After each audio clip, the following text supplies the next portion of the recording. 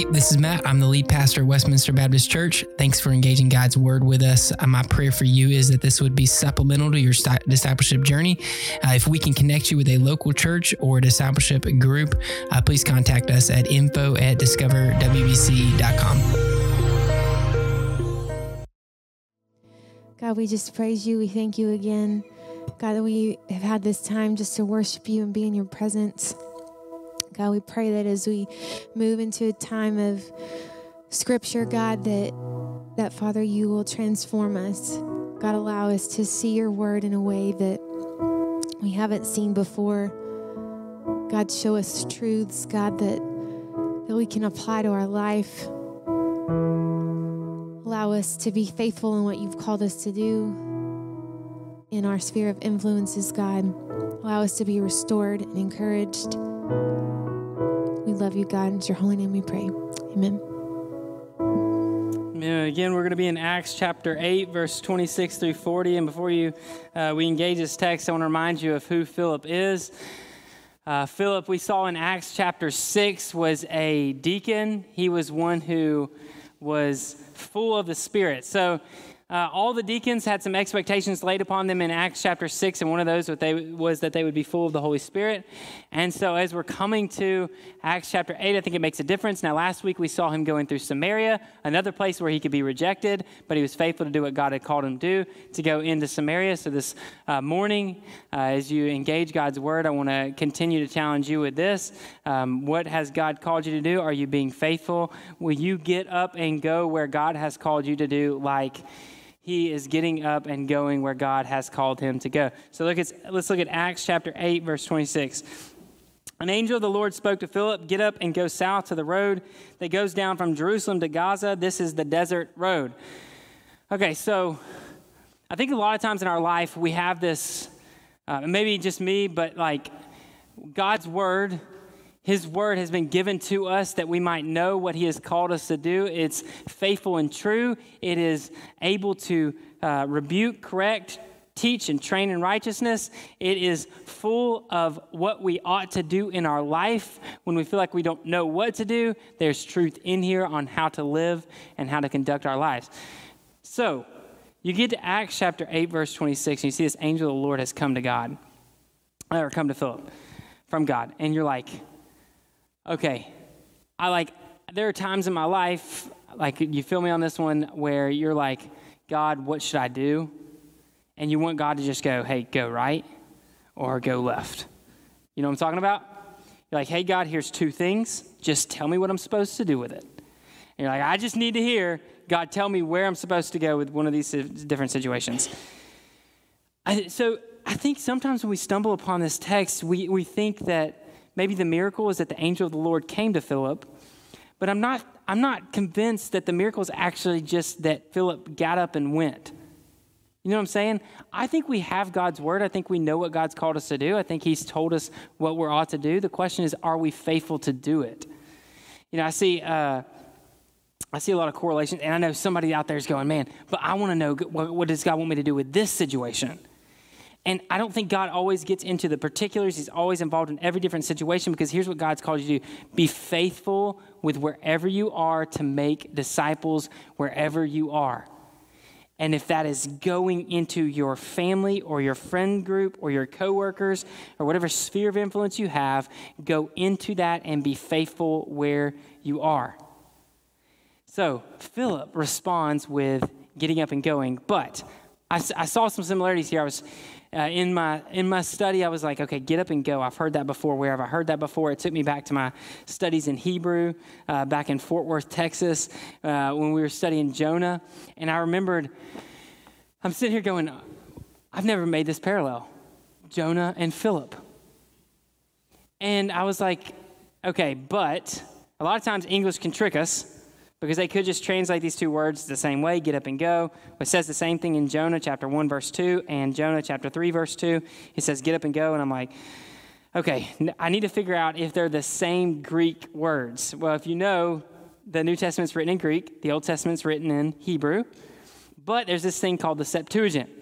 All right, follow with me. The Septuagint is the Greek version of the Old Testament. So what I wanted to do was to know this, Because I know Luke is looking at this Greek version of the Old Testament. He's looking at the Septuagint. Here's how I know that. There's this phrase in verse 32 through 33. There's this. It's from Isaiah 53, a passage from Isaiah 53, which is the Old Testament, and it's from the Septuagint. It's from the Greek version, not from the Hebrew version. The Hebrew and the Greek are a little bit different, so they put it in there in the New Testament from the Greek version. So I know he's looking at the Septuagint. So I went to the Septuagint, went to Jonah chapter 1, verse 2, Jonah chapter 3, verse 2, and the same word that is used in Acts chapter 8, verse 26 is the same word that's used in Jonah chapter 1, verse 2 in the Septuagint. So here's what I know he's telling us. Luke wants us to look at Jonah and look at Philip as sort of these two examples, right? So then it furthers. Like you start thinking more and more about it, and it's like, wait a minute. Jonah was called to Nineveh. If you remember the story, Jonah's called this place called Nineveh, who were the enemies of Israel. They were really gruesome. They would do things that were not. They would cut off scalps and cut off the heads of their enemies and put them in these huge piles to talk about how strong and victorious they were, and to kind of represent their gruesome acts of violence so that nobody else would come up against them. And so God's like, hey, Jonah, go there and tell them that they're evil, right? You know what I'm talking about? Like, that's what you're supposed to go do. And what does Jonah do? Instead of get up and go, he goes down into the ship and turns away from what God wants him to do.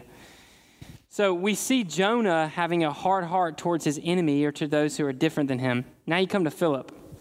And God tells him, get up and go south of the road that goes down from Jerusalem to Gaza. This is the desert road. I want to paint you a picture of what Gaza, this desert road, looks like. The desert road there is, in Greek, means something like, it is literally a desert, but it's a deserted place. So Gaza was a city that was a maritime city. That means it was used for like ship trading. People would come there for water. It was the last place between the Mideast and Africa that had water for them as they traveled through this desert. So people would come and join in there, and it was populous, it was prosperous, it had protection for people, like it was a safe place for traders, so people with different backgrounds and ethnicities and nations could come to this one place. It was kind of a hub for trading, all right? A couple hundred years before this moment, they destroyed the city. There was a new emperor take over. He destroys Gaza in a war, and it goes basically into a desolated, deserted city. But they give it to a new ruler. So a new ruler comes in. He's like, hey, I'm going to rebuild that city. But he doesn't build it from the old city. He builds a new city north of it. So the old city is desolated, destroyed. It's a deserted place, right? So this old city is most likely where Philip went to. So you can imagine, I want you to just picture this in your mind. This is why I'm telling you all this. Picture in your mind, Philip's walking through a desert area. It's about to become desert area in a deserted city. Nobody around, no protections, no place to stay, none of these things. He's just being faithful to where God has called him to go, right? Verse 27, so he got up and went, and there was an Ethiopian man, a eunuch and high official of Candace, queen of the Ethiopians, who was in charge of her entire treasury. He had come to worship in Jerusalem and was sitting in his chariot on his way home, reading the prophet Isaiah aloud. A little bit different than Philip, right? This Ethiopian eunuch, eunuchs were separated from the presence of God. They couldn't be inside the temple. They could stay in sometimes the Gentile outer courts, which they didn't allow them to go into the presence of God. They let them stay on the outside. They would also let them go to synagogues, but not be inside the temple. So they couldn't be in the presence of God. Remember this. This is not how it was meant to be. The purpose of Israel was to take the presence of God to the nations. But what they ended up doing was rejecting the nations from coming into the presence of God. That's not what they were called to do. So when people talk to you about these different things that the church did and that Israel did and all these different issues that happen, that's not how it was supposed to be. It's not how God created it. But God works in the midst of our rebellion to accomplish his plan. Okay? So this is simply what was the scenario at hand. And that's when Philip is traveling through Samaria, which were kind of the rejected ones of Israel. Israel didn't like the Samaritans. We talked about this last week. So he goes through Samaria, and it seems like Philip is just going to the people that nobody else loved in Israel, right? God's just sent him out to love the unloved. And as he's traveling through Samaria, people are turning to Jesus. And you kind of think like, especially if you're like a prosperity gospel preacher or something, like, this is the place to like hunker down, Philip. You got people coming to Jesus. People are loving him at this moment. He's performing miracles, and people are like coming to follow after him, and all of these different things. And God calls Philip to leave. I think sometimes we think like where we're having success and where we're having all these really good things happening is like, man, that's where we should stop and stay and be. But then God calls him. So I got to pause for a moment, just for the sake of clarity, because somebody else came to me after one of the services. I'm not going anywhere, because I just kind of sounded like, at one point I said it feels like sometimes I'm a missionary in Carroll County because y'all are so different than the South. But just for clarity, I love where I am. Rachel and I love where we are, and we love our home. We have a house. We don't rent a house. We bought it, so it kind of locks us in. Anyways, back to Philip. Philip, who leaves from where he feels like he's having a ministry that's really taken hold, and so he goes to this desolate place, this deserted place, and exactly where God calls him to be. But who does he see there? A man from a different nation, speaking a different language, with people around. I mean, it doesn't say this in the text, but you have a treasurer who's traveling across nations. He's got a tribe of people with him. He's in a chariot, which chariots weren't like Philip walking around. He's in a chariot being pulled by a horse. This is like this is a show of prestige. Like, he is a man of great value, right?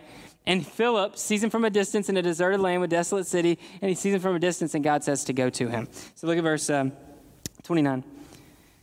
The Spirit told Philip, go and join that chariot. And again, like, God with Philip tells him to do something, and he's obedient. We can't do anything without the empowering of the Holy Spirit. I think that's the key thing for Christians to understand is just because the Spirit of the Lord tells you to do something doesn't mean that you do it, right? Because God's Spirit has already breathed an entire word of God to us for us to obey, and we struggle with obeying it, right? So what we need is the Spirit of God in us to help us to be obedient, to be faithful. This is Galatians. So what Galatians 5:22 tells us. Okay, so Philip is challenged to go and do this, to go and join this chariot. And it says in verse 30, Philip ran up to it. So just think about this. Go back to this view. You've got a man in a chariot surrounded by some guys protecting him, and you've got this random dude who's from a different nation and area, speaks different languages and all those different things, who is sprinting towards his chariot. Like, what do you think's happening in this scenario? But in all of this, I want you to see this. In all of this, God is working. Think about every time God's called you to share the gospel with someone, and maybe out of fear you didn't, or maybe out of obedience you did, but just in all those different scenarios, God's called you to go somewhere, do something, always be obedient to whether he's called you to go or not go. No matter what, just be obedient to what God's called you to do. But in all those different situations, think about just how different this one is. He's in the middle of nowhere. God, why would you send me to desert, right? God, why would you send me to a chariot? Like, these things are kind of terrifying to this guy. But again, I see things that relate back to Jonah. Verse 30. When Philip ran up to it, he heard him reading the prophet Isaiah and said, do you understand what you're reading? Again, like, how much more could God set this up? He's reading Isaiah 53. There's like no greater passage that points to Jesus in the Old Testament than Isaiah 53. And he's sitting there reading it. And Philip does what I think is amazing for evangelism. If you share the gospel with people, ask questions, don't just say things. Ask questions of people. Do you know who God is, and do you know who you are? Those are two critical questions. But look at what Philip asks him. Do you understand what you're reading? And I love his response. How can I? I wonder how many people in Carroll County, Maryland, and beyond are asking the question, how can I? How can I understand this without, and look what the next phrase says, he said, unless someone guides me. How can I understand these unless you're there with me? How can I understand these things unless you share them with me? Romans 9, 10, and 11 continue this out in this beautiful display in Romans chapter 10, where it says how beautiful are the feet of those who take the gospel to the nations. Like, the people who take the gospel to the nations are the ones that are going to answer the how can I unless someone guides me. So he invited Philip to come up and sit with him. Man, this gospel presentation is going really well. This is not how it always goes, church. not typically do you run up to a tank in a foreign land and they invite you inside the tank to talk about the gospel. It's just not common, and especially if they're reading Isaiah 53. I don't know what the exact parallel is with a chariot in our modern day technology, but you just can imagine this scenario. The guy who's over all the finances for a queen is riding in a chariot, and you're like, hey, I'm coming over, and we're going to talk. He just lets him up in there. It's just beautiful. I think it's awesome, and I'm happy because do you guys see how much God is at work in this? Verse 32, now the scripture passage he was reading was this. He was led like a sheep to the slaughter, and as a lamb is silent before its shearer, so he does not open his mouth. In his humiliation, justice was denied him. Who will describe his generation? For his life is taken from the earth. The eunuch said to Philip, I ask you, who is the prophet saying this about, himself or someone else? So questions. Questions are good, y'all. Verse 35, Philip proceeded to tell him the good news about Jesus, beginning with that scripture, beginning with Isaiah 53 and moving forward. He tells him the good news of Jesus Christ. And, I think it's pretty cool that Luke does not record the exact words of Philip here. Because I think if he did, it might put sort of a expectation on us.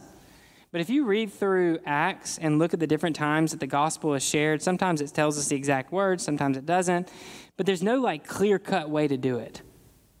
And I think sometimes when we rely too much on what we say and how we say it and all the words articulated to the perfect, in the perfect way and in the perfect situation and setting and try to get everything perfect, it's like these guys are in the middle of a deserted, desolate city on a chariot for a foreign man with a different language, and they're talking about Isaiah 53, and it's in the middle of that God chooses to work. Because it's not based on what we say and how well we say it, it's based on what God does in the midst of it. And I just hope that we can continually see that, man, it's God at work through Philip. It is not merely Philip's work. Verse 36, as they were traveling down the road, they came to some water. The eunuch said, look, there's some water. What would keep me from being baptized? Apparently, Philip had given him enough information that baptism is what follows belief. The Ethiopian eunuch believes and is baptized because of this. We are, our denomination believes that we baptize by getting into water. It's what it says here. Look, there's water. What would keep me from being baptized? So he ordered the chariot to stop, and both Philip and the eunuch went down into the water, and he baptized him. I think the importance there is this here. The Ethiopian eunuch, for the first time in his life, after being separated from the presence of God and the Spirit of God never could be near him, for the first time in his life, he is in the presence of God. God is with him, and he is being baptized to say to the world and to those who read this scripture every single time they read it, that this man believed in Jesus. It's the first time he was able to be in the presence of God in his life because Philip was faithful to get up and go. You see, God works in the midst of this crazy situation to raise up a mighty missionary. Irenaeus and Eusebius, historians, religious writers, but two writers write of this Ethiopian eunuch later. They say that this Ethiopian eunuch, not giving names, was the first missionary to Ethiopia. And read what happens next, verse 39. When they came up out of the water, the Spirit of the Lord carried Philip away, and the eunuch did not see him any longer, but went on his way rejoicing. Not because of what Philip did, but because God was working in this Ethiopian eunuch's life. He goes after a portrait, like just a snapshot of Philip's life and a snapshot of Ethiopian eunuch's life. It changes the course of Ethiopia. The gospel moves into an entire nation because God faithfully used a man who would be obedient. Is that not amazing? Acts chapter 1 and 2, when the Spirit of God is poured out on his people, it says this, when Jesus is ascending into heaven, he says, you will be my witnesses in Jerusalem and Judea and Samaria and to the ends of the earth. When they talked about Ethiopia, because it was so far west, they talked about Ethiopia as the ends of the earth. That's what they thought. That's what they thought of when you can see it in writings, ancient writings all throughout the ends of the earth. When Jesus says the gospel is going to go to the ends of the earth, he is using and moving through people to accomplish that plan. And it's amazing to see this snapshot of how Philip is used to take the gospel to the ends of the earth through an Ethiopian eunuch who traveled to know more about the Israelites' God. Do you see how God is working in the midst of all of this? I mean, he's not even Jewish. Like, he was from Ethiopia and somehow encountered something about this Israelite God. We don't even think he was really a believer in the Israelite God. He's just trying to figure it out, like all these sorts of deities, who this is. And all of a sudden he encounters the risen Savior through Philip. And verse 39 is interesting to me because it says, the Spirit of the Lord carried away Philip. And after reading this a couple times and just processing through it, I'm like, how did that happen? Like, what does that even look like? And like, just real talk, like, just me and you guys, like, I went to the commentaries and I was like, I got to figure out how in the world the Lord took him away. So I go to the commentaries and I start reading about it, and there was like one sentence in like my favorite commentary with this like really academic writer. He drops like one sentence in there. He's like, and the Spirit of the Lord took the unit. I'm like, that's what it says in the Bible. Why'd you just say the same thing? And I feel like, to some extent, I was going to the commentaries, like looking for some like chemistry or biological formula or something. Like, how in the world did this happen? Tell me what they did. Obviously, it's not going to be in there. I think sometimes we just sort of want to explain away miracles. But at the same time, think about this scenario. This Ethiopian eunuch engages for the first time with the Spirit of God in his presence. And the Spirit of God moves to take away the guy that just shared the gospel with him. And all in a moment, this Ethiopian eunuch, within a day, we don't know the exact time frame, his life has changed forever. But no glory to Philip. All glory to the Spirit of God working through Philip and what he's going to do through him as he goes into Ethiopia. In fact, read the next verse with me. It says, verse 40, Philip appeared in Azotus as he was traveling and preaching the gospel in all the towns until he came to Caesarea. And that's it. There's Philip. Snapshot twice. You got Samaria and you got the Ethiopian eunuch, and the Philip's kind of out of the picture. Except for one passage, 20 years later. About 20 years later. Acts chapter 21, verse 8. Acts chapter 21, verse 8. This is so cool. Turn your Bibles, look at it with me. I just think it's worth seeing what happened with this guy. Remember, he just traveled he was traveling to Caesarea, he stayed there, and 20-ish years later, verse 8 of chapter 21. The next day we left and came to Caesarea, where we entered the house of Philip the evangelist. Apparently his name shifted now. He's not just Philip. He's not just the deacon Philip. He's Philip the evangelist. People know who this guy is. You get around this guy, you're going to hear the gospel kind of thing, right? Philip the evangelist. It says who was one of the seven. So this gives us clarity on who it is, because there were lots of Philips. In fact, there was one of the disciples' names was Philip.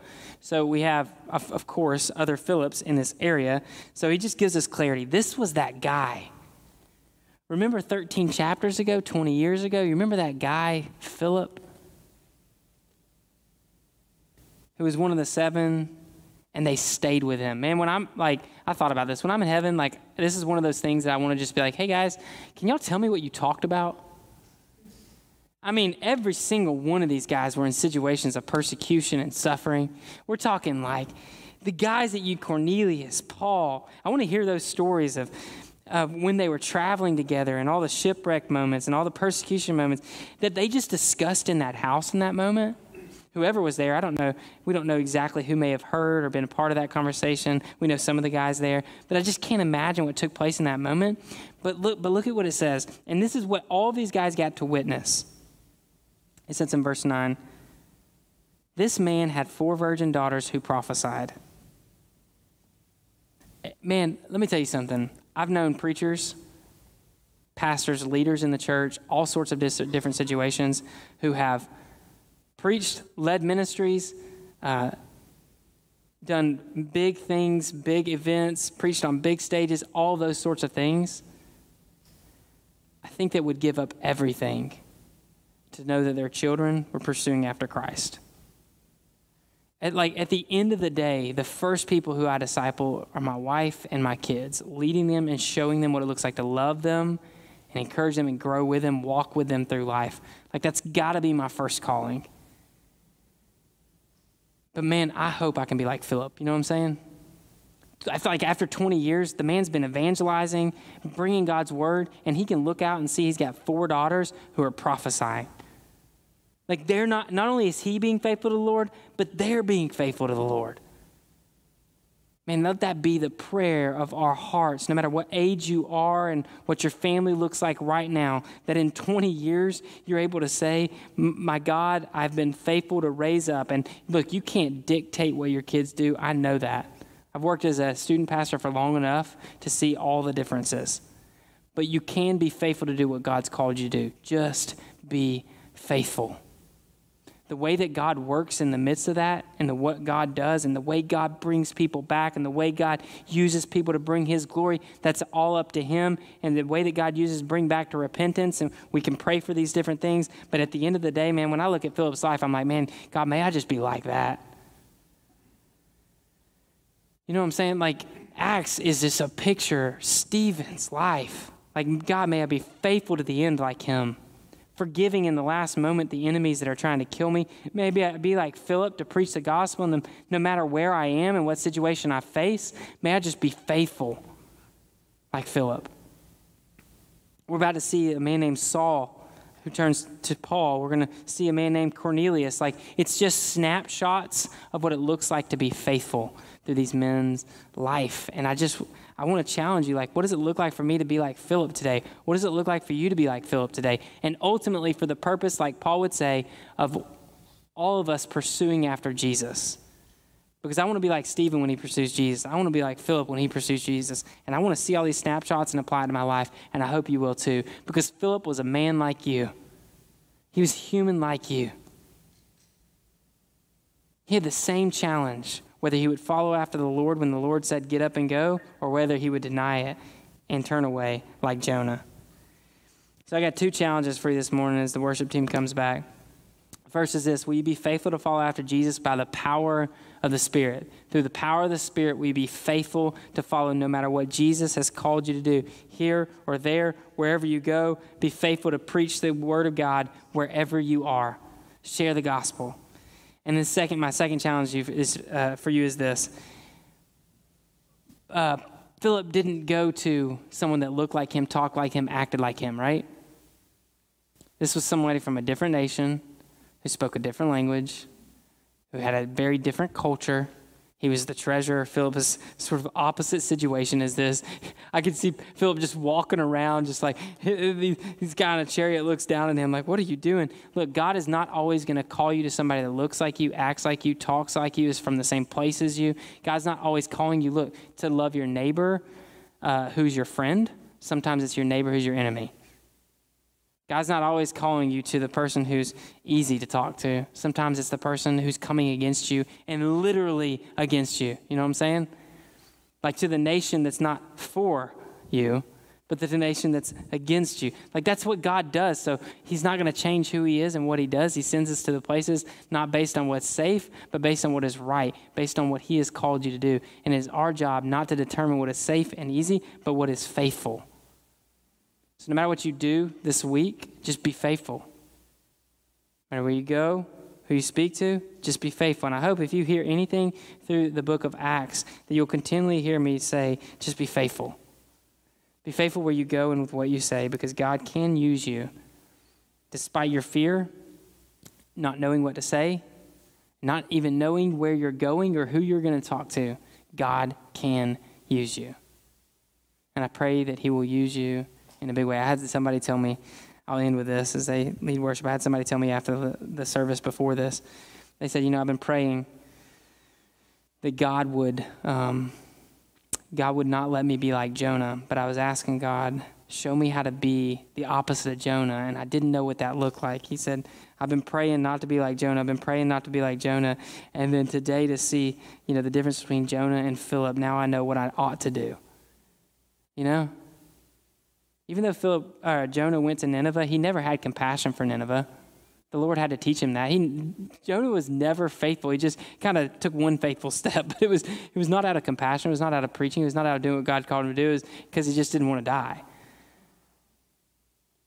I hope for you, it's not that drives you. I hope it's like Philip, just following where the Lord takes you, no matter where that is. So go this week. Go preach the gospel. Go share the good news with Jesus Christ. May we not know the truth without sharing it. Let's pray. Father, thank you for giving us your word. Thank you for giving us the gospel message, the good news for the nations. I pray, God, that you would use us this week to further your kingdom, whatever that looks like. God, would you speak through us? Would you act through us so that the people see the gospel out through us, even when we struggle? When we fall short, God, we know that you can empower us to do whatever you called us to do. So, Father, give us what we need this week to accomplish your plan. Like Philip, God, if you would just make it so clear through your word or speaking to us in prayer times, God, would you speak to us so that we know what you want us to do, and then give us the strength to be obedient to whatever it is. So, Father, we'll trust you with everything, laying it all down at your feet. Use us however you will, Father. Even in that dangerous prayer, use us however you will. We love you, Father, in your Son's name. Amen.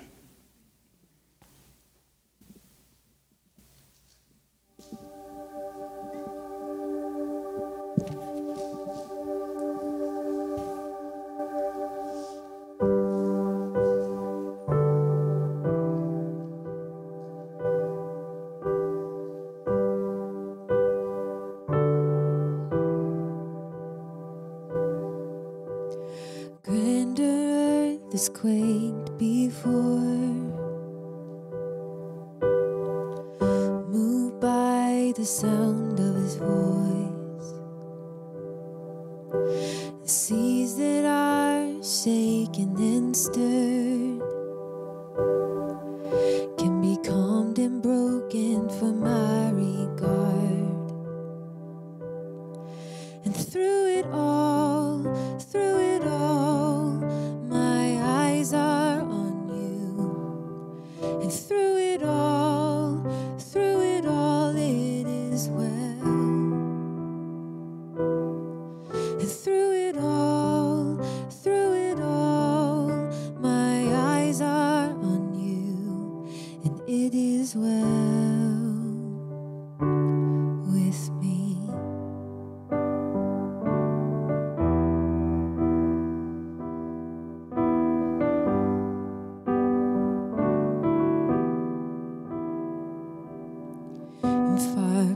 From me to not believe,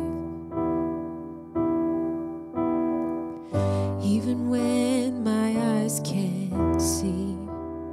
And this mountain that's in front of me will be thrown into the midst of the sea. And through it all, my eyes are on you, and through it all, it is well. And through it all, my eyes are on you, and it is well. It is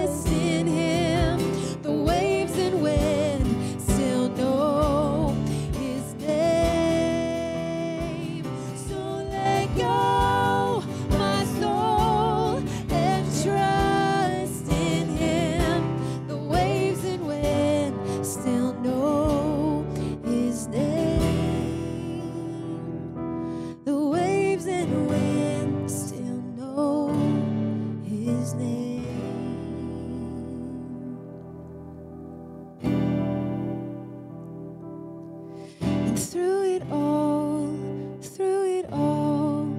my eyes are on you. And through it all,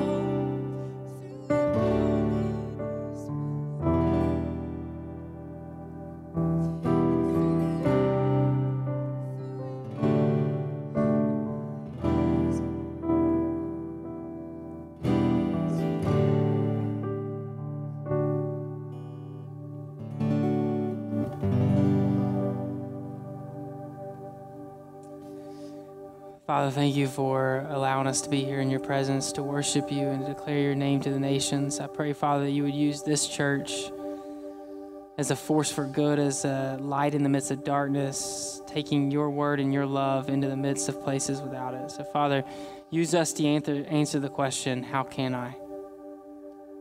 Let us be your guide. Father, we love you and praise you. In your son's name, amen.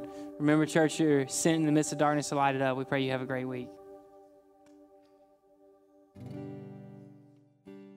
You have any questions about the sermon or would like to know more about following after Jesus, please contact us, and we would love to talk more about your relationship with Christ and how you can grow in your spiritual journey.